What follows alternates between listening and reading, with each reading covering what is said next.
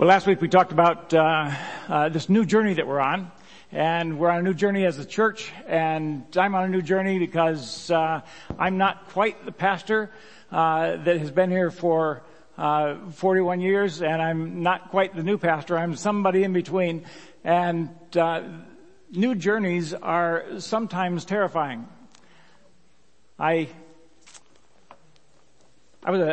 When I was a child, I was terrified about a lot of things, new things especially.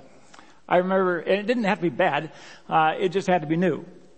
And I remember one time we had in kindergarten. Yes, I can remember that far back. And we rode our horse. No, we didn't. We had automobiles back then. Just give me a break. I remember in kindergarten there was a time when we were going to have a kindergarten party, and it was across the street in a new building that I hadn't been into, and I was absolutely terrified. I was not able to enjoy the party because I was so terrified. When I got that terrified, I would get sick, and so my parents had to come and pick me up from school just because I was sick. I faced new situations that way, and so last week. You possibly didn't see it, but I was absolutely terrified of what you people might look like, how you might greet me. I mean, I pictured a bunch of folks with one eye here and one eye here. I mean, I just don't know. And so I was terrified without good reason, but whenever I stand before people and share the word of God, I'm just a little bit terrified. Someone famous once said that if you didn't feel that way, you probably didn't belong up there anyway. And then this morning, in my devotions, the key verse for today, I have a Bible app, and it gives me key verses for the day, and it says this. It's out of Isaiah 55.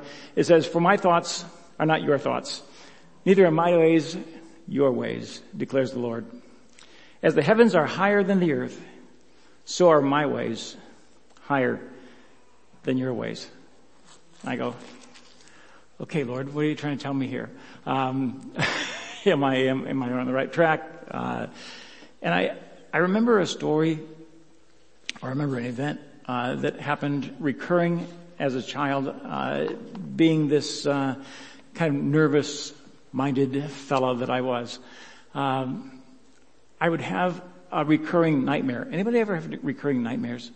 Yeah, and I didn't know where it came from. I was sitting, it must have been in a car, and I remember I was in the back seat, it must have been, and the car was on a hill. And it was kind of rocking back and forth like this. And I remember when it lunged forward, that we must have been at the crest of a hill. I couldn't see a road, but I could see a lake down at the bottom of the hill. And I didn't know where that was. And all of a sudden the car would start to go down there, and I would wake up just terrified that I was going to die. And I had that dream over and over and over and over again. And it frightened me. I got to where I could ignore it. I didn't die from a car going down into to a lake, and so I was just trying to wonder what was going on. You know, our minds are incredibly made by God, and our minds don't tolerate unfinished things. If you go to bed thinking about something and you don't quite have the answer, when you get up in the morning, a lot of times you'll have the answer because our minds just like closure. And I didn't get closure from that dream. At least until I grew up, I got married, bought our first house, and it was a wonderful place. It was a place where we were going to retire, and we were young at the time. We were in our 20s, and we made sure that the house was all on one level so that we didn't have the stairs to go up, because when we got older, we thought we probably won't be able to walk. And so just a real optimistic kind of a view. We didn't want to do stairs and stuff, so we got all on one level, and it was on the end of a dirt road, and it was a former fruit farm. It was the homestead for a fruit farm that was there, and we had some fruit trees and stuff around. Beautiful place. There was a hill that went down to, there were 3 lakes back there. It was end of a Michigan State Wildlife Preserve, and it was just a beautiful area. I was walking over in that Michigan State Wildlife Preserve one time, and they had a bunch of little trails and stuff that people would ram around on. And I came along this road, and I turned, and there before me was a scene in my dreams, in my nightmare. I just stopped. I froze. What? I'd been there before. And so I was trying to figure out what in the world, how could I have been here before? And so I asked my dad, I said, you like to explore, you take the car around when we were little and you'd explore different roads. I said, you ever go around by my house where we live now? He goes, oh yeah, we travel around. He goes, we got stuck there one time, and he said, I was trying to get that car going, and we were stuck in the sand, and I would put on the gas and we'd lunge forward and we would go. I'm going, okay, we're at the top of the hill and we're rocking.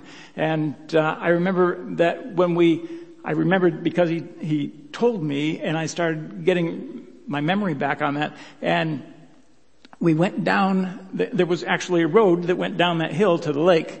And we were halfway, and I was scared when I was little. And I closed my eyes, so I never finished the journey. There was a road down there. We didn't go into the lake, and I was okay. But our minds are just funny that way. And we're on a journey now with God.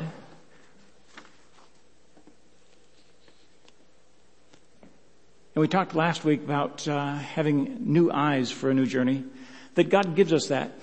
And this week we're going to be talking about a new passion for this new journey. And a lot of times we meet change, we meet how God progresses us with fear. And we sang 2 wonderful songs about not fearing and singing louder and letting those fears go away and singing louder than the unbelief. But many times we just we're kind of scared about the future, but He has it in His hands. And so a new passion for a new journey. What do I mean? Well, a passion, according to Oxford Languages, is strongly, barely controllable emotion. You think about that. A passion is a strongly, barely controllable emotion. And so that kind of passion can lead us anywhere. We're talking strong motivation here, and a hunger that needs to be filled. Something that drives us. And so we come to the question, what are we hungry for? Well, passion that we experience many times is the love for someone or something. I told a couple of people out in the entranceway here. What do we call that area? We call it the entranceway. Lobby. Some churches call it a narthex. It's out there where you come in. And I was talking to some folks, and I said, you do know, I did tell you the story that I won my wife in a crooked pool game, didn't I? And he said, well, I know you didn't say that. And so I told him the story about how I won my wife in a crooked pool game. Maybe I'll tell you about that someday. No, maybe I'll tell you about it now. I was walking around the neighborhood with a friend of mine, and we were talking about this wonderful, just gorgeous girl that we had both met in different areas. There was a new girl in his class, and there was a new girl that I had noticed in a hall. And so he talked about the new girl in the class. I talked about the new girl in the hall, and about 20 minutes into the conversation, we realized we were talking about this same girl. And I said, Randy, we are too good of friends to fight over a girl. And he agreed. And we were 14. So, anything can happen at 14. And so, I said, let's go over to my house and we'll play a game of pool, and whoever wins will pursue her, and whoever does not win will back off. He said, sounds like a good idea to me. I'm pretty good at pool. Well, what he didn't know was that my dad's pool table was a cheap pool table. Had a plywood top that was warped really, really bad. I knew how to play on that thing. It was crooked, but I won the pool game. There was never a question in my mind about who was going to win that, because I was passionate for this young lady that I had just met, and I really wanted to pursue her. And it was that kind of a passion that was hardly controllable, even entering into a crooked pool game to get the right of way to go get her.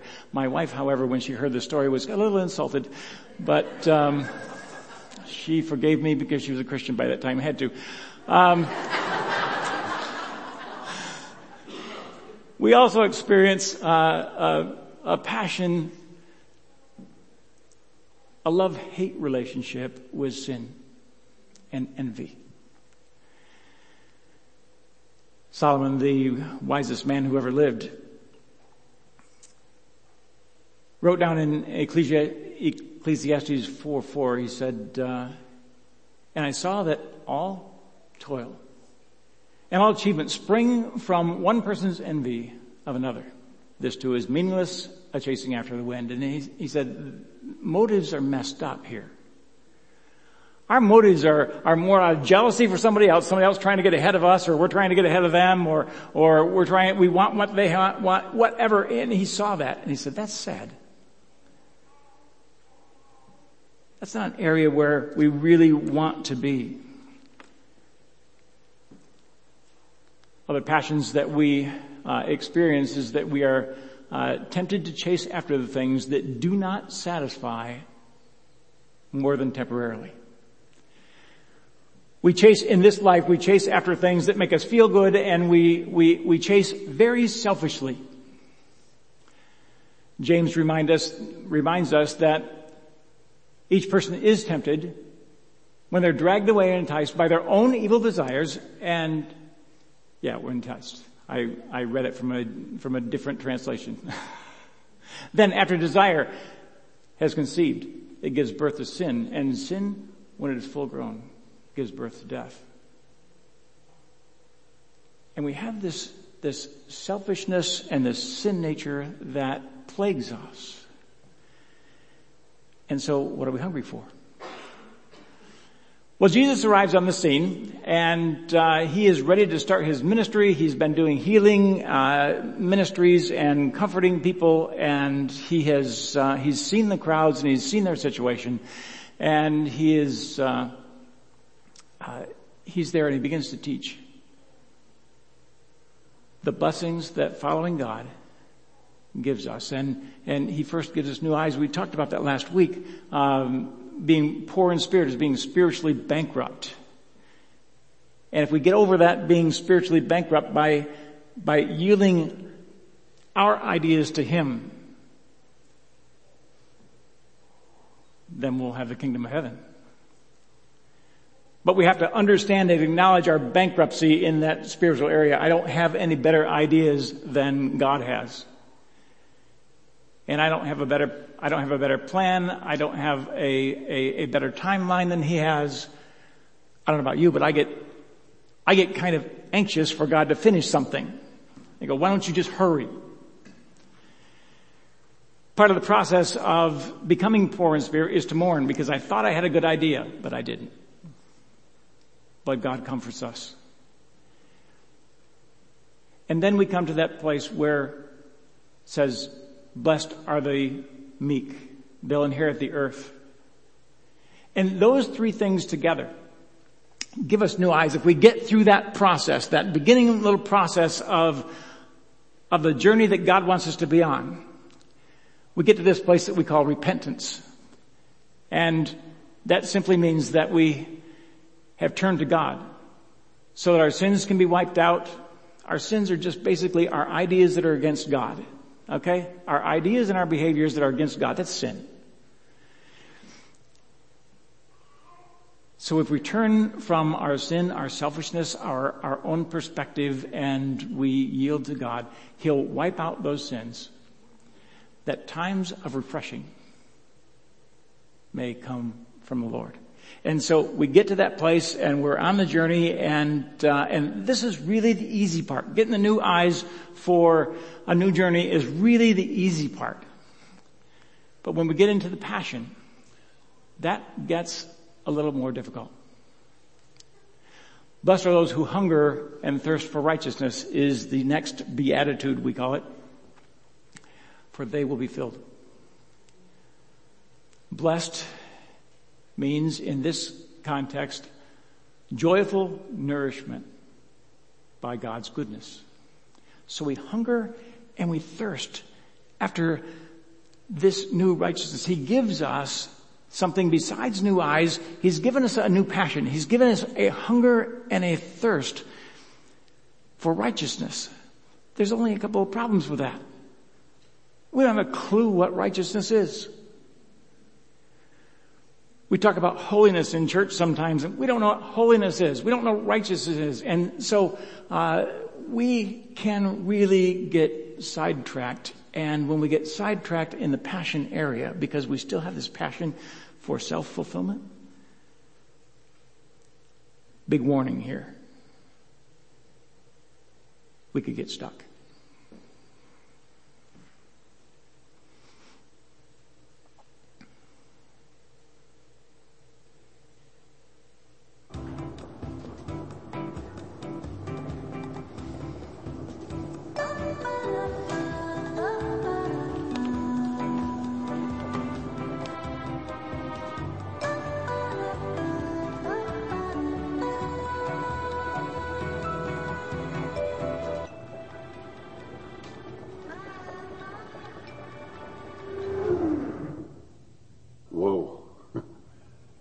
This is not good. Oh, I don't need this right now. I'm even late. Somebody will come. Anybody out there? Do you have a phone? No. Sorry. Somebody! Hello? There are two people stuck on an escalator, and we need help. Now will somebody please do something?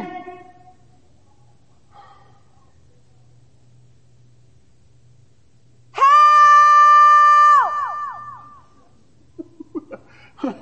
I do not believe this. You have got to be kidding me. I'm gonna cry. There's nothing else for us to do.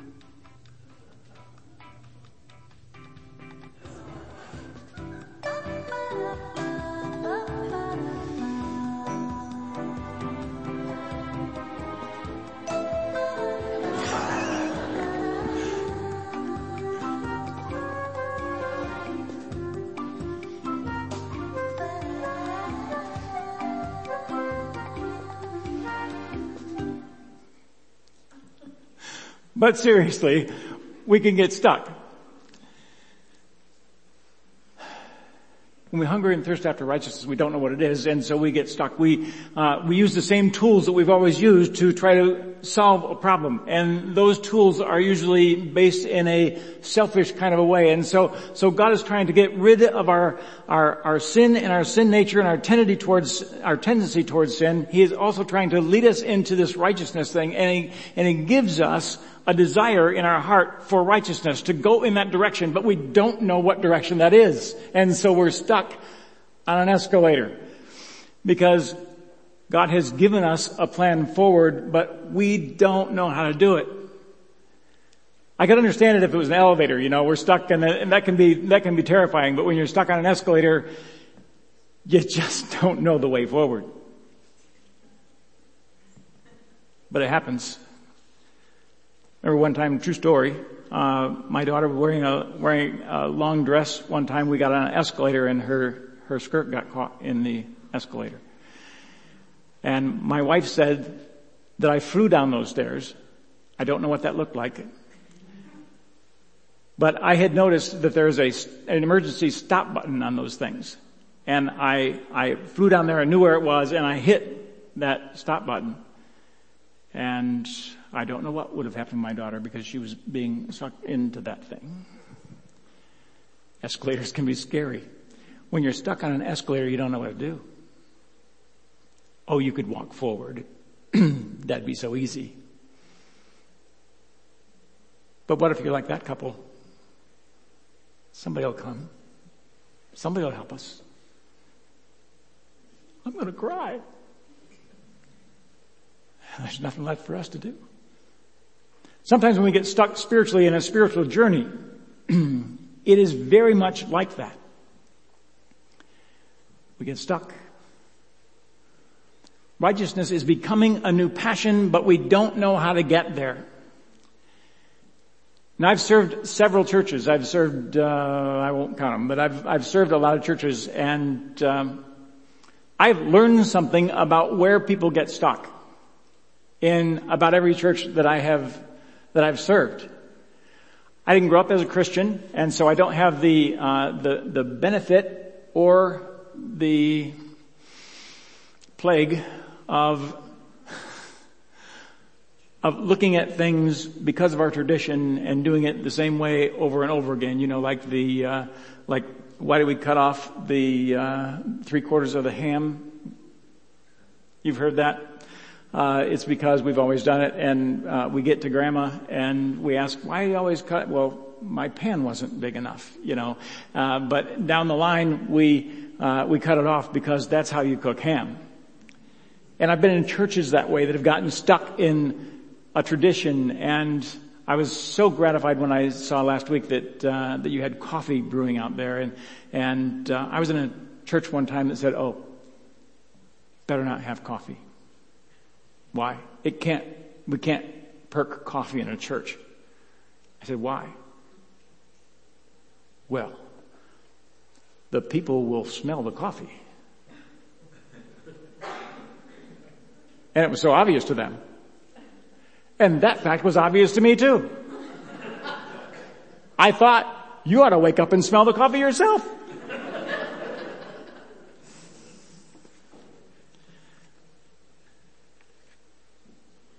But their explanation was,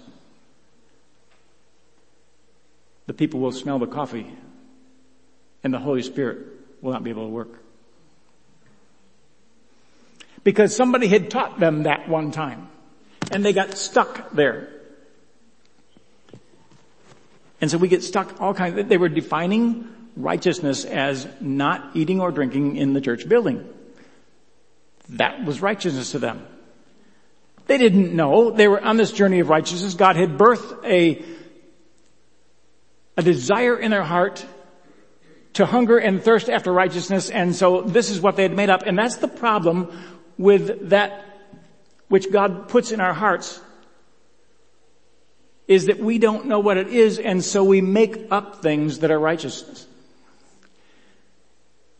You've probably heard a lot of those kind of things. The church has for centuries made up things that they thought were righteous. And so they would make church rules. It was only a couple of years ago, really maybe 10, that the Wesleyan Church, people who were members of the Wesleyan Church, could dance. Do you know that? Because dancing was not righteous. A husband and wife dancing at their wedding was unrighteous. Having a father-daughter dance was unrighteous to the church. The church has had all kinds of rules that way, and they had gotten stuck because somebody had come up with an idea and they said, I think that's right. That'll lead us into sin. We can't do that. And so we take God's commands And then we take about 5 steps back and we go, all right, let's make a rule right here because that's sin over there, and we want to get a rule so that we don't get anywhere near sin, so we're going to make the rule right here. And these are well-meaning people who make up these kind of rules. But what they do is they make Christians hard, because righteousness is a whole different thing than what we think it is. And they inoculate non-Christians from ever desiring to be part of the church. You see, church rules will do that, but righteousness will not. Righteousness is attractive, and it's full of love. So blessed are those who hunger and thirst for righteousness. They will be filled. That's God's promise. So pursuing righteousness as a new passion, we're confused.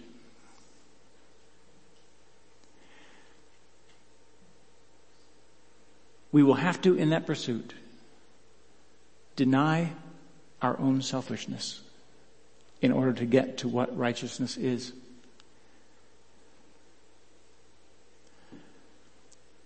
Righteousness is a selfless hunger, and what we're used to dealing with is a selfish hunger. And so we define initially righteousness in selfish terms.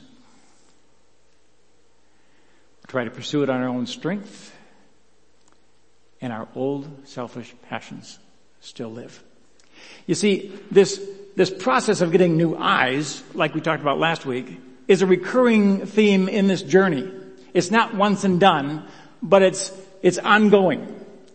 Because you see, we carry our old eyes into this area of passion where we hunger and thirst for righteousness, and God has a reason to bring us to this point.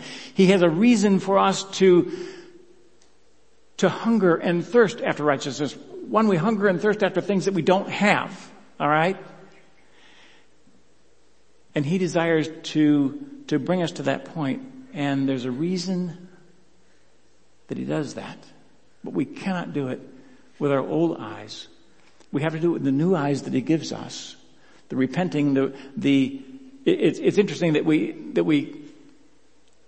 in order to come to Christ initially, we have to come to this place where we understand that He knows more than we do. Okay? He knows a lot more spiritually than what we know. But once we do that, we go, okay, now I'm spiritual. I know everything, so I can do this and this and this and this. And we try to defeat sin in our own strength. Have you ever tried to do that? Just thank you. We have a brave person back there.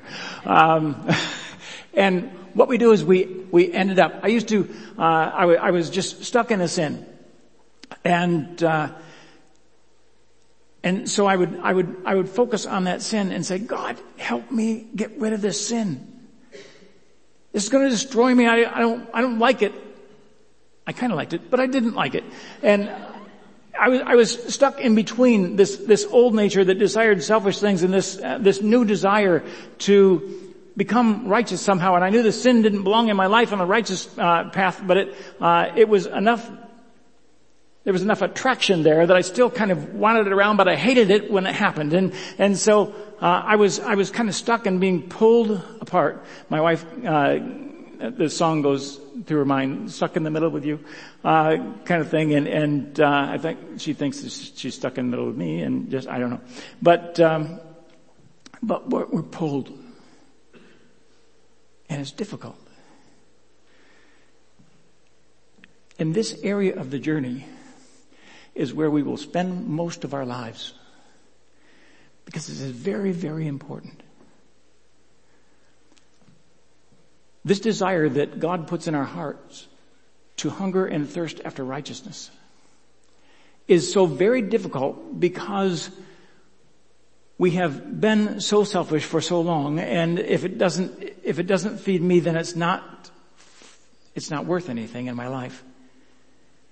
And we don't understand what feeds us because we're used to a temptation that gratifies us very quickly. Not a path that we have to wait on for development. And so we're stuck in between this whole selfish, unselfish thing.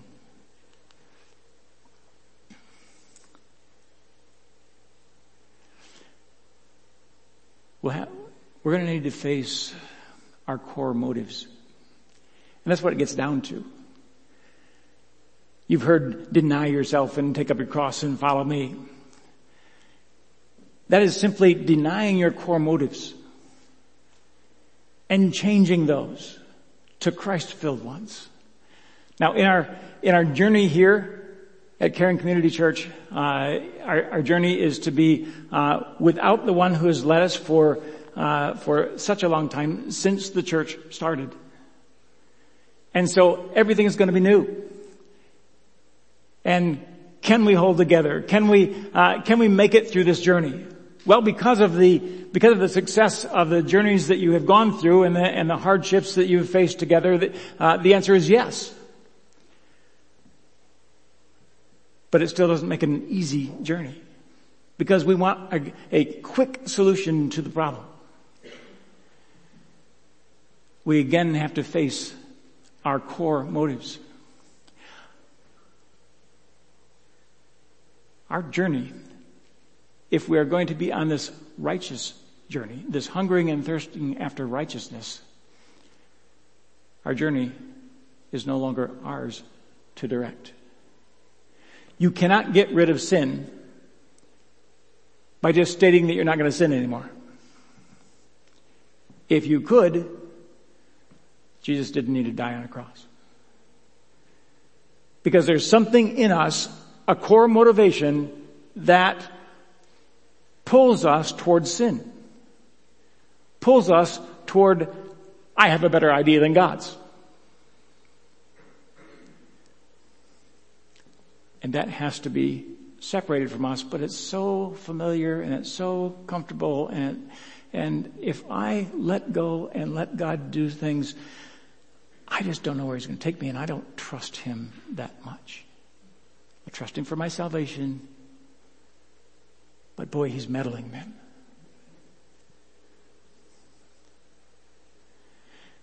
We'll battle to beat down the old, and we'll fail countless times. That's why it takes so long. Okay?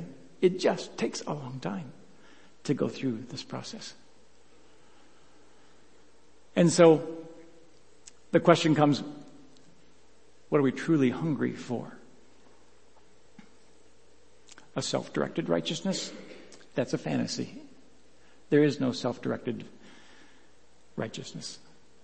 We can make up things along the way, but God is the one that teaches us about what righteousness actually is. A God-directed righteousness. Believing God for righteousness is the only righteousness that exists. When we're willing to follow God, when his ideas are crazy, because sometimes, according to us, God's ideas are just crazy. Abraham believed God, and it was credited him as righteousness. He believed God when God said, go to a place that I will show you. You got a GPS on that, God?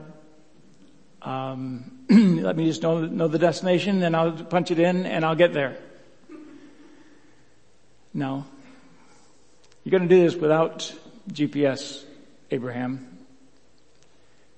All right, I'll do it. Seems a little crazy. You're going to have a son, Abraham.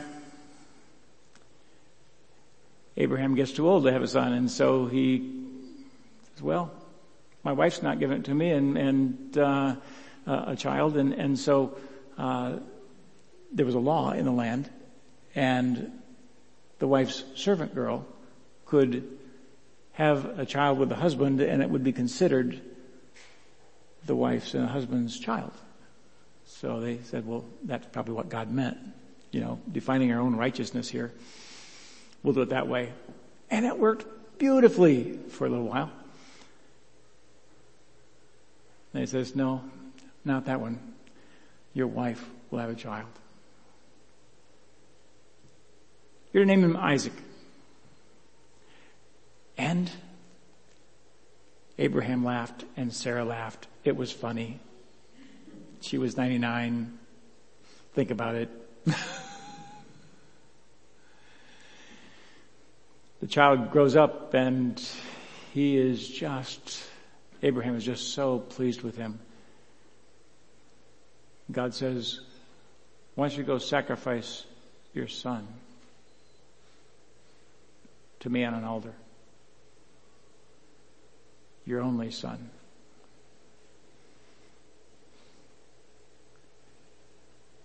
Abraham takes him. Isaac said, hey Dad, what's going on? Where's the sacrifice? We got the wood and we got the fire. What's going on? God will provide the sacrifice, Isaac. Isaac's going, oh, okay.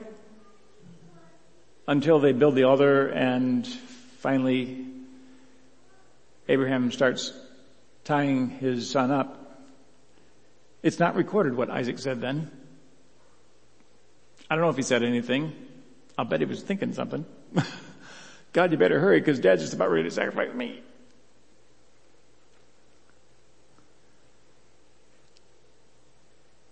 Scripture says that Abraham believed that even if he'd killed his son, that God would raise his son back to life. That's a powerful belief in God. But it seemed a little crazy. But that kind of belief is what is credited to us as righteousness. So that hunger and thirst after righteousness is really a hunger and thirst to believe God absolutely, no matter how crazy it seems.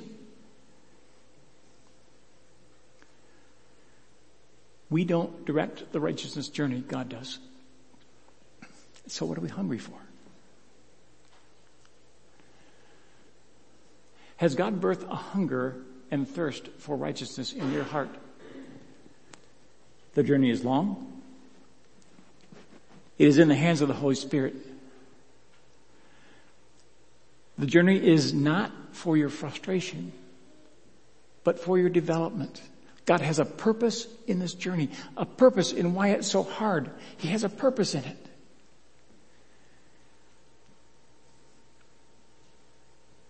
So what are you hungry for? God's purposes or yours? The journey's out of our hands.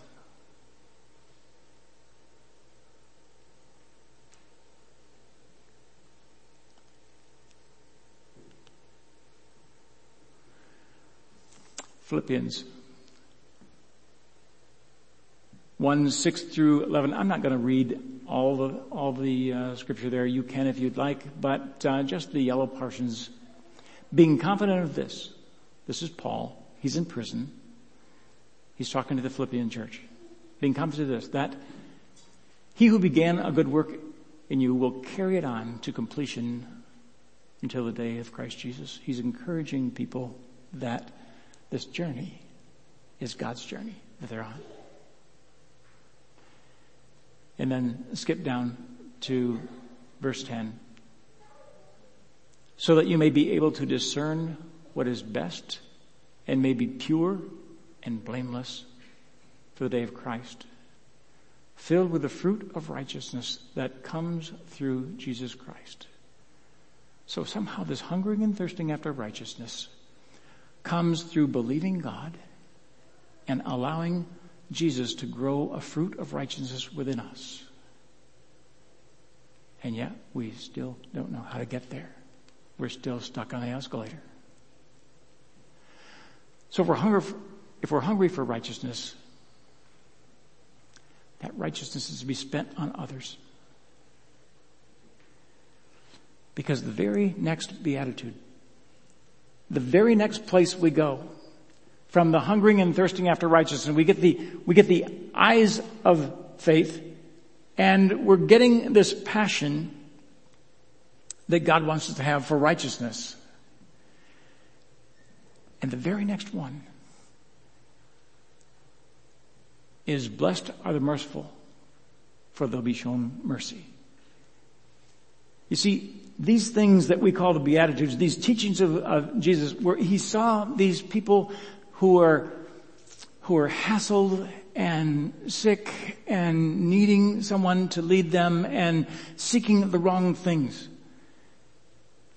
He saw them and said, listen, there's a straighter way to go about this. And they're not just individual things that are blessings. They're all tied together as a journey.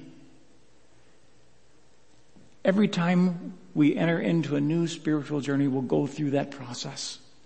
It might get easier along the way because we understand the process better, but we'll go through the process. Blessed, content, sheltered by God's promises are the merciful, for they'll be shown mercy.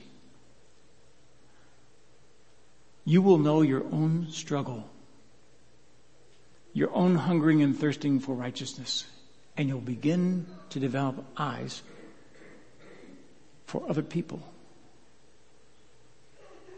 based on your struggle. When you see someone who is committing sin or who disagrees with you or who isn't where you are, you'll not anymore judge them, because that's a place where you get stuck actually. In this pursuit of righteousness, you start judging other people because they haven't attained the same level of righteousness that you have so far. That's a place where we get stuck because we're still trying to define what righteousness is. But when we get to that place where mercy is in control of our lives, we still have a hunger and thirst after righteousness, but we kind of get it. We've gone through enough to be able to see when other people are stuck. And we have compassion for them. We have mercy on them. Because we have gotten a new passion that God desired to birth in us. And the thing about righteousness is trusting God, trusting Jesus Christ, trusting the Holy Spirit. When we begin to do that, when we get good at doing that, after we've gone through all the stuff, it has prepared us, the journey has prepared us to have mercy on one another. You no longer look at people as sinful and horrible and repugnant, but you see them in their struggles. And you have the mercy and the grace of Christ that he looks on us with as our new perspective. So what are you hungry for? Do you want new eyes? Do you want a new passion? In your journey right now, where are you at? You'll know by what you're hungry for. If you're hungry for folks to know the Lord, if you're really hungry at your core for that, not just something we say because it's church, then we'll see them with new eyes. We'll pray for them, especially if we see them stuck someplace. What we're hungry for will define where we're at. Let's pray. Heavenly Father, thank you so much for giving us this journey.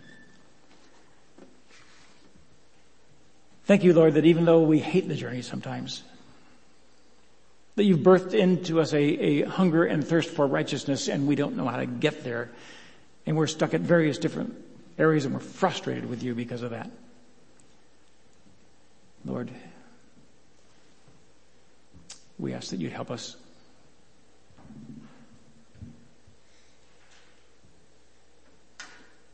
Father, help us to understand what righteousness is, and help us to trust you.